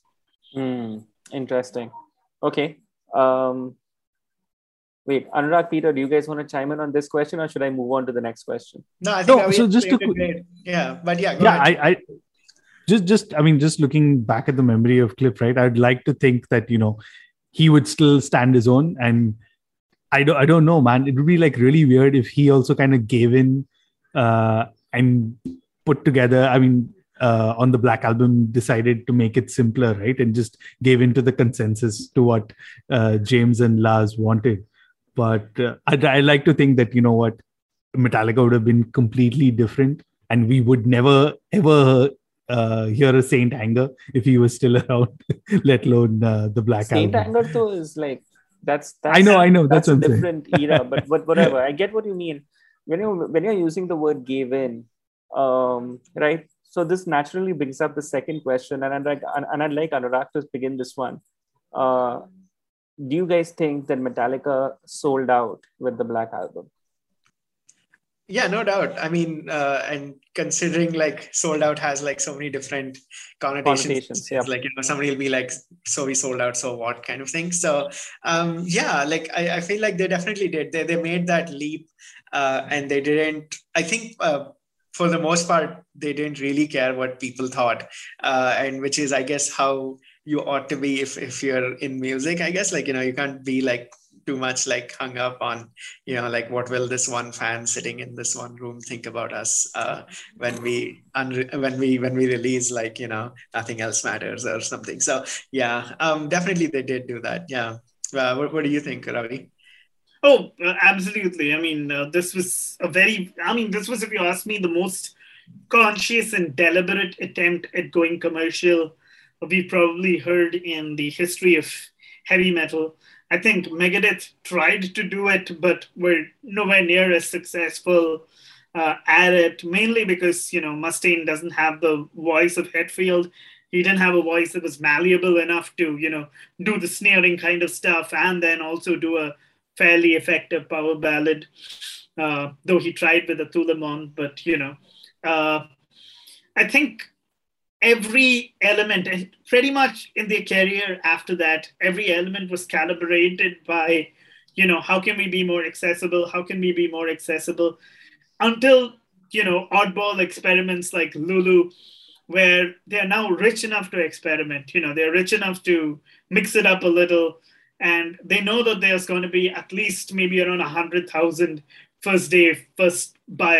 buyers and things like that. So I think they mix it up a little now, but, it was definitely them selling out. And, considering the fact that they're now multi-billionaires, probably good for them. There's nothing worse than trying to sell out and then, not really hitting those commercial goals like so many other bands tried. Yeah, trying to sell out and failing. That's embarrassing. Vibe. Yeah. Okay, cool. So that leads me to the next question then, which should be taken by all of us. Peter, start this one off. Is this Metallica's best album? No, man. Not at all. But best-selling album? Yes, because like 30 years later, they're still on the Billboard charts. Because now the Billboard charts, the entry level is so low. I don't know. Did I discuss this with you guys? Like, all you have to do to get into the Billboard 200 right now is sell 400 albums. 400 copies of your album. That's how low it is. And Metallica selling like a couple of thousand consistently every week. So like best album commercially, 100%. If 30 years later they are still selling out and on the charts, uh, best album, no man. Like it's so hard. Like again, this is going to be like another debate for another episode. Which one? And we can do like the best of the first four, because I think there's a consensus among the first four. But yeah, man. Okay, Ravi? Not at all. I'd say it's definitely the best album for them, and I think it's probably. I mean, if you take this discussion out of our admittedly elitist kind of little circle that we have going here, I think it's, as far as the general public or the world at large is concerned, the best Metallica album. There's lots of people who actually don't like the album too much now, but for whom it was almost a kind of gateway drug to heavy music. You know, you kind of got in on the slightly lighter weight songs, like maybe around, Nothing Else Matters. You moved on to Unforgiven. If you think about the way the singles were released, there's actually a kind of progression there. So, you get in on Nothing Else Matters, which is basically the ground floor. And Nothing Else Matters, in my opinion, is indistinguishable sonically from Everything I Do It For You. So it's at that level. Then, you upgrade slightly to The Unforgiven. Then from there, you go on to Wherever I May Roam, which has this very, very catchy chorus. You move on to Enter Sandman, which is a slightly more menacing sort of song. And then, you're kind of prepared to explore the rest of their discography, and you're prepared to explore more in the heavy metal pond or sea or ocean or whatever you want to call it. So I think as a gateway to heavy metal, I think it's definitely their best album. But personally, it's their worst, and they were dead to me the day they released it. Ooh, strong take. So wait, Damn. worst, that means you're rating this album below Saint Anger. And Lulu. I haven't heard anything after that. When I said they were dead to me, I meant that very literally. I mean, I heard a couple of songs on Load and I was like, nah, this is it. Then I heard I Disappear, and, the lyrics were just so atrocious. You disappeared. Yeah, I disappeared.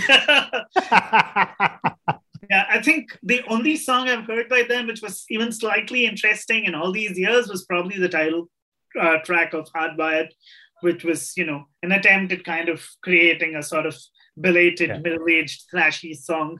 But we are back. Yeah. All right. Anurag, is this Metallica's best album?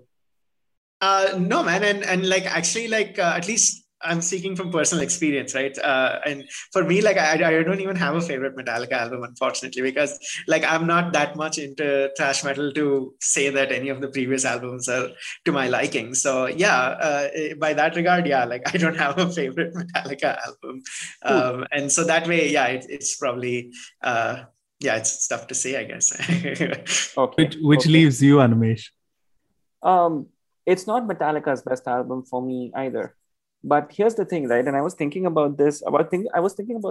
While preparing for this episode. This is the first Always episode in which I didn't have to listen to the entire album from beginning to end and meticulously spend time on each song or the song elements, because as a young heavy metal fan, I've listened to this album n number of times already, and all the songs are still with me in some way. So when you immediately, yes, even if it is as forgettable as The Struggle Within, the fact that I've already heard it so many times earlier, that counts for something. It's definitely not Metallica's best album for me because I don't revisit this album at all. I don't need to, right? It's not special. But here's the thing. I don't miss revisiting this album because it's just so popular. I've heard Nothing Else Matters so many times at so many places where you would never expect to hear rock music. Hard Rock Cafe. But Hard Rock Cafe, you expect to hear Nothing Else Matters, right? Like I'm saying places like Bar Stock Exchange, which is a bar, like where people at the end of the day start dancing. I've heard this at like, I don't know, name any other odd dance club. I've heard this on rotation. I've heard this on rotation in a gym, for God's sakes, right? What? Wait, Yeah. which song you heard in the gym? Nothing else matters. Nothing else matters has been Wow. played in the gym. Yeah, that was probably the cool down music or something. Whatever it Yeah, I'm was. just wondering. Whatever us. it was. See, the fact that Nothing Else Matters, Enter Sandman, and Sad But True have reached that. It's basically those three songs, and I would maybe include Wherever I May Roam on that list as well. I don't include Unforgiven on the list because Unforgiven has never been as popular as the other songs have been. But these three songs have gone on to define what heavy metal is supposed to be for the masses. And purely on those lines, I think, yes, you have to concede that this is Metallica's most popular album, even though for each one of us, it's not going to be their best album by a long shot. So, which leads me to my penultimate question here, which is, does this album deserve the title of being the representation of heavy metal to anyone outside the genre? This has to be. I mean, like, if you think about it, right? The reason why I was talking earlier, why it sells, is because this is like your marketing executives come into a room and decide ki, what is the best kind of way to get people into metal. And if on that basis, I mean, just look at it. I mean, what you're talking about earlier, right? These are playlist songs. These are the songs that are just there to fill in playlists. There's nobody like consciously thinking ki, Metallica, I need to put one Metallica song in the mix in there, right? I think just basis just the kind of legacy it has. I mean, there are how many bands that are covering and how many artists that have been commissioned to do that whole blacklist thing. There's a reason why that happens, right? I mean, you've got, and I've actually written this down because I didn't remember the guy's name, but there's a reggaeton singer from Colombia called J Balvin, who I had no idea who the hell he was. He's done a version of Wherever I May Roam. Ravi, I'm 100% sure you shouldn't listen to it, but just trivia. And can you imagine? I have a better guitar lead, so I think I will.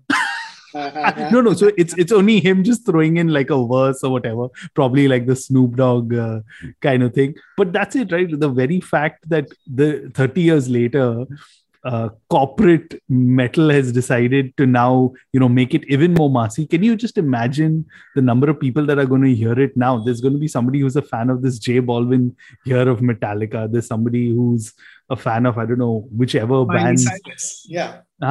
Who are just suddenly going to discover. And the reason why they've done it with this album and none of the first four is because this is the one that can actually go out.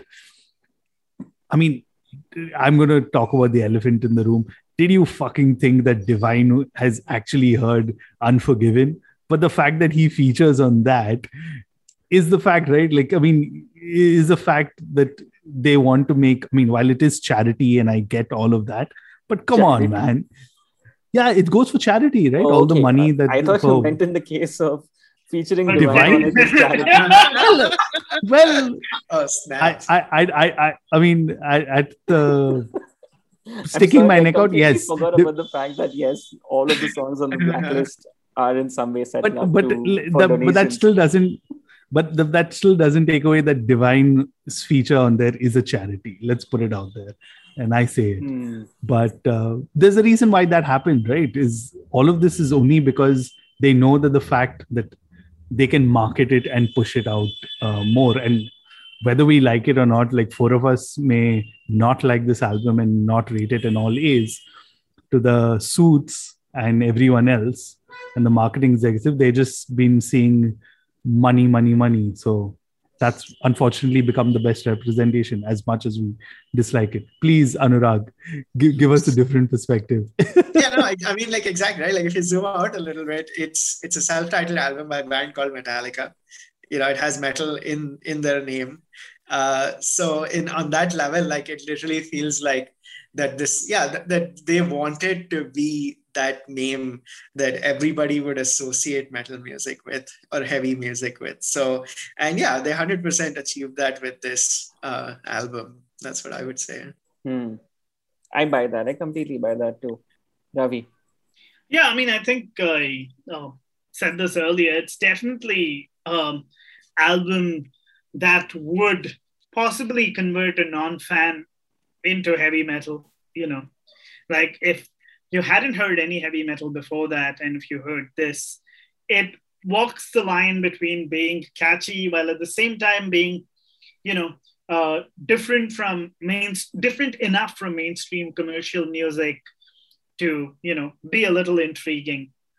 And of course, the fact that, there's a whole bunch of people who've chosen to kind of reinterpret the songs in their own way. The fact that the songs are commercial enough to allow for such a reinterpretation, I think it's definitely, full props to them for selling out the way they did, because, if you're going to sell out, this is the way to do it. And, not make some half-ass song with the chorus in French. And that... Ouch! Oh my God.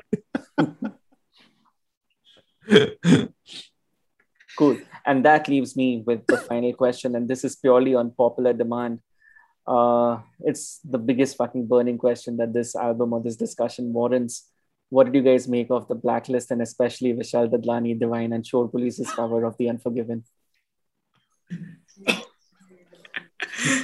Anurag, I want to hear you go. For people who can't see this, Ravi's just gone and muted himself because he's absolutely just laughing his guts out. He is imitating the Seinfeld laugh track at this point, I guess. Go for it. I think Anurag will have the most unbiased opinion on dude, this. What are you talking about? What unbiased? What the fuck? Like, no, dude. Like, I haven't heard the album. Like, I just don't want to listen to it. Like, it's yeah. I mean, it's clearly just a marketing gimmick. Like, I heard the Weezer cover because it played on some radio channel that I was listening to, and when the Divine cover came out, I was just like, yeah, I think enough people have said enough about this that they don't like. Yeah, I don't get no value will be added by me listening to this. So yeah, I just completely avoided it, man. And there might be a chance where I'll check it out on a whim later, because like Animesh mentioned, the Snoop Dogg song and stuff like that, like, that might make me curious, but otherwise no, not really. No, not gonna listen to it probably. So you're not gonna buy the Blacklist for sure? No. I think that kind of sums up my approach to the Blacklist as well. I was genuinely excited when when the idea was approached, but it's just too much, man.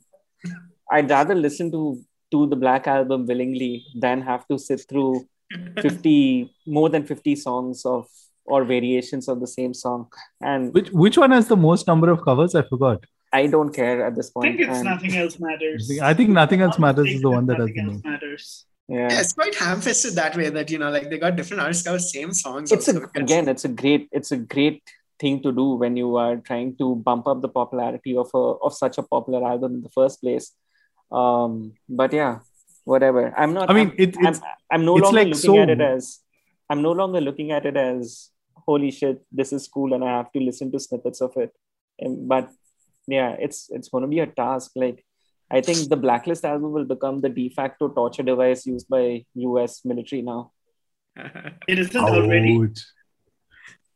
Like, just to having to sit through that entire, I don't know, 4 hours of music, 3 hours of music, whatever. And talking about The Unforgiven, I'm over it. It happened. It occupies airspace. Fuck it. I hope somebody makes money off it. Someone clearly is. And I hope charities benefits, right? I genuinely hope all the people in the 5-9 can go like, holy shit, this Metallica thing is pretty cool. If Divine listens to it, we should listen to it. and that's the way you bump up. You justify another Metallica concert in India where you'll get like maybe 20,000 or 30,000 people to attend, and half the tickets will be like, because everybody expects Divine to come on stage and perform, and then they'll be like astounded, and you'll have a riot here because Divine didn't come out and play a Metallica song. Ouch. I've already built this in my head. This is going to happen now. Yeah, this should be the epilogue to your Black Album book. That's an idea. No, but here's the thing. I mean, since everyone's kind of said what they had, I already said what I wanted to say about Divine. imagine if they took the approach that Nativity in Black was there, right? The tribute to Black Sabbath. Like you actually got people in there, and it wasn't like a marketing thing, because right now it seems like a marketing thing. The reason why there's a reggaeton singer doing a cover, there's a reason why, I don't know why Shore Police, because for a lot of people they were like, who was Shore Police, honestly, were chosen from India. But whatever, man. I mean, nepotism, or call it what you want. The fact that, they've taken this approach of finding who are the popular artists and how it will work. But imagine if they did it the style that Nativity in Black was done. Who would you like to see? Dude, if you've done who it would in you the like style to of, have seen? That's my question. If it was still like, if the intention was still to popularize it, or to make it relevant in terms of country specific thing, there would be no doubt that then that you would have had Brahma fucking fronting the Indian cover. Quite a comeback. No. Or, No, like, then who else, right? What, Scepter? no, I'm just saying, like in terms of general, I don't care about India. I'm like let's forget generally, the fact. No, then Generally, who are the artists you would really like to see? Because like, even when you go back listening to both the versions, I mean, both volumes of Nativity in Black, right? There are a bunch of cool artists that kind of have covered Black Sabbath. Of course. See, that's the thing. I'm saying it's very easy. No. What I'm saying is, I love the idea of the blacklist. Okay, I think it's a fabulous concept, especially when you take this kind of an album which is so popular and which almost every musician has a story too, right? The fact that a Lady Gaga can go and talk to a metal site and say that, hey, I like Metallica because of the Black Album, or the fact that even a Miley Cyrus actually is a Metallica fan to some level, to even fucking Akshay Kumar going out and saying that, okay, I've heard Nothing Else Matters or whatever of that sort. I'm not sure, but I think that he said that somewhere, right? Or some other leading Bollywood actor has said that. I'm pretty sure Saif Ali Khan is like air guitar to it. I think what did he be guitaring to on that particular cover? Yeah, but the concept of a blacklist is great. I would have loved to see more high profile artists, but why they did it in the fashion that it did it is outstanding, man, because it will drive new listeners of those musicians to Metallica itself. And I think Anurag hit the like really hit the hammer on the nail as such when he said that this is, when you look at it from the long lens, this is a brilliant ploy to make or to just add to the fact that Metallica is the world's biggest heavy metal band. And I think that's, like, take it or leave it, it is the legacy of the Black Album now. No matter how much we may whine about it, we have to live with it. And I think only on that front, it's great. I completely agree. I honestly don't think it was conceived as something where, people would actually buy physical copies of it and sit around listening to, infinite covers of this one. This was obviously created for streaming generation, and, you listen to your favorite contemporary artist do a take on this ye old heavy metal song by this ye old heavy metal band, and it's an interesting and amusing kind of experience for you as a listener. And maybe, again, if you're interested enough, you work your way back to the source. So yeah, I think it's definitely marketing driven, which is probably precisely why they didn't want to get heavy metal bands in, because what would have been the point of that? Heavy metal bands already listen to Metallica. Heavy metal fans, already listen to Metallica and have an opinion either for or against the Black Album. So this was obviously an attempt to get a new audience in. So, the question of them getting heavy metal bands to pull together and cover the album is redundant, because they don't want any more heavy metal fans. They want non-heavy metal fans. So, I think from that point of view, it's a good strategy. Speaking specifically about the Divine cover or the Vishal Devlani cover, I didn't hate it as much as I thought I was going to. It was all right. It was a little sonic wallpapery. I think I hated the Yo-Yo Ma outro to, Nothing Else Matters more than I hated the Divine and Vishal Dadlani thing. Because, maybe it was just a question of expectations. I expected better from Yo-Yo Ma and I expected absolute crud from these people, but well. Oh, well, it's sad but true. Hang on. Would you? So I'm going to throw this in and Ravi's going to absolutely hate me. But would you take Vishal Dadlani and co.'s cover of The Unforgiven or the cover of Come Together? That's tough. Probably The Unforgiven. Because Vishal sounds fairly decent in his bits, I think he was trying to do a, what's that band called? Disturbed, doing Sounds of Silence style vibe. But, he did a fairly decent job of it. It's not something that I'm ever going to go back to, but, it didn't actively infuriate me when I heard it. Unlike Come Together, which was, I need to find something to stab my eyes and my ears with inducing. So on that note, ladies and gentlemen, whoever's still listening to this, what's clear by now is that for Horns Up, Metallica's Metallica or the Black Album is not an always album, but we are okay if it's yours. And that's all that we're going to say about it. Tell us what you feel. You can write into us at hornsuppod.com or find us on Twitter at hornsuppod. As always, I am on Twitter at Asbawani. I'm at Trend Crusher. I'm at Anurag Taggett on Twitter. And Ravi is still at home. Exactly. I was hoping you'd say that. Till the next time, guys. Horns up. Horns up. Horns up, guys. See you guys. Bye. Horns up.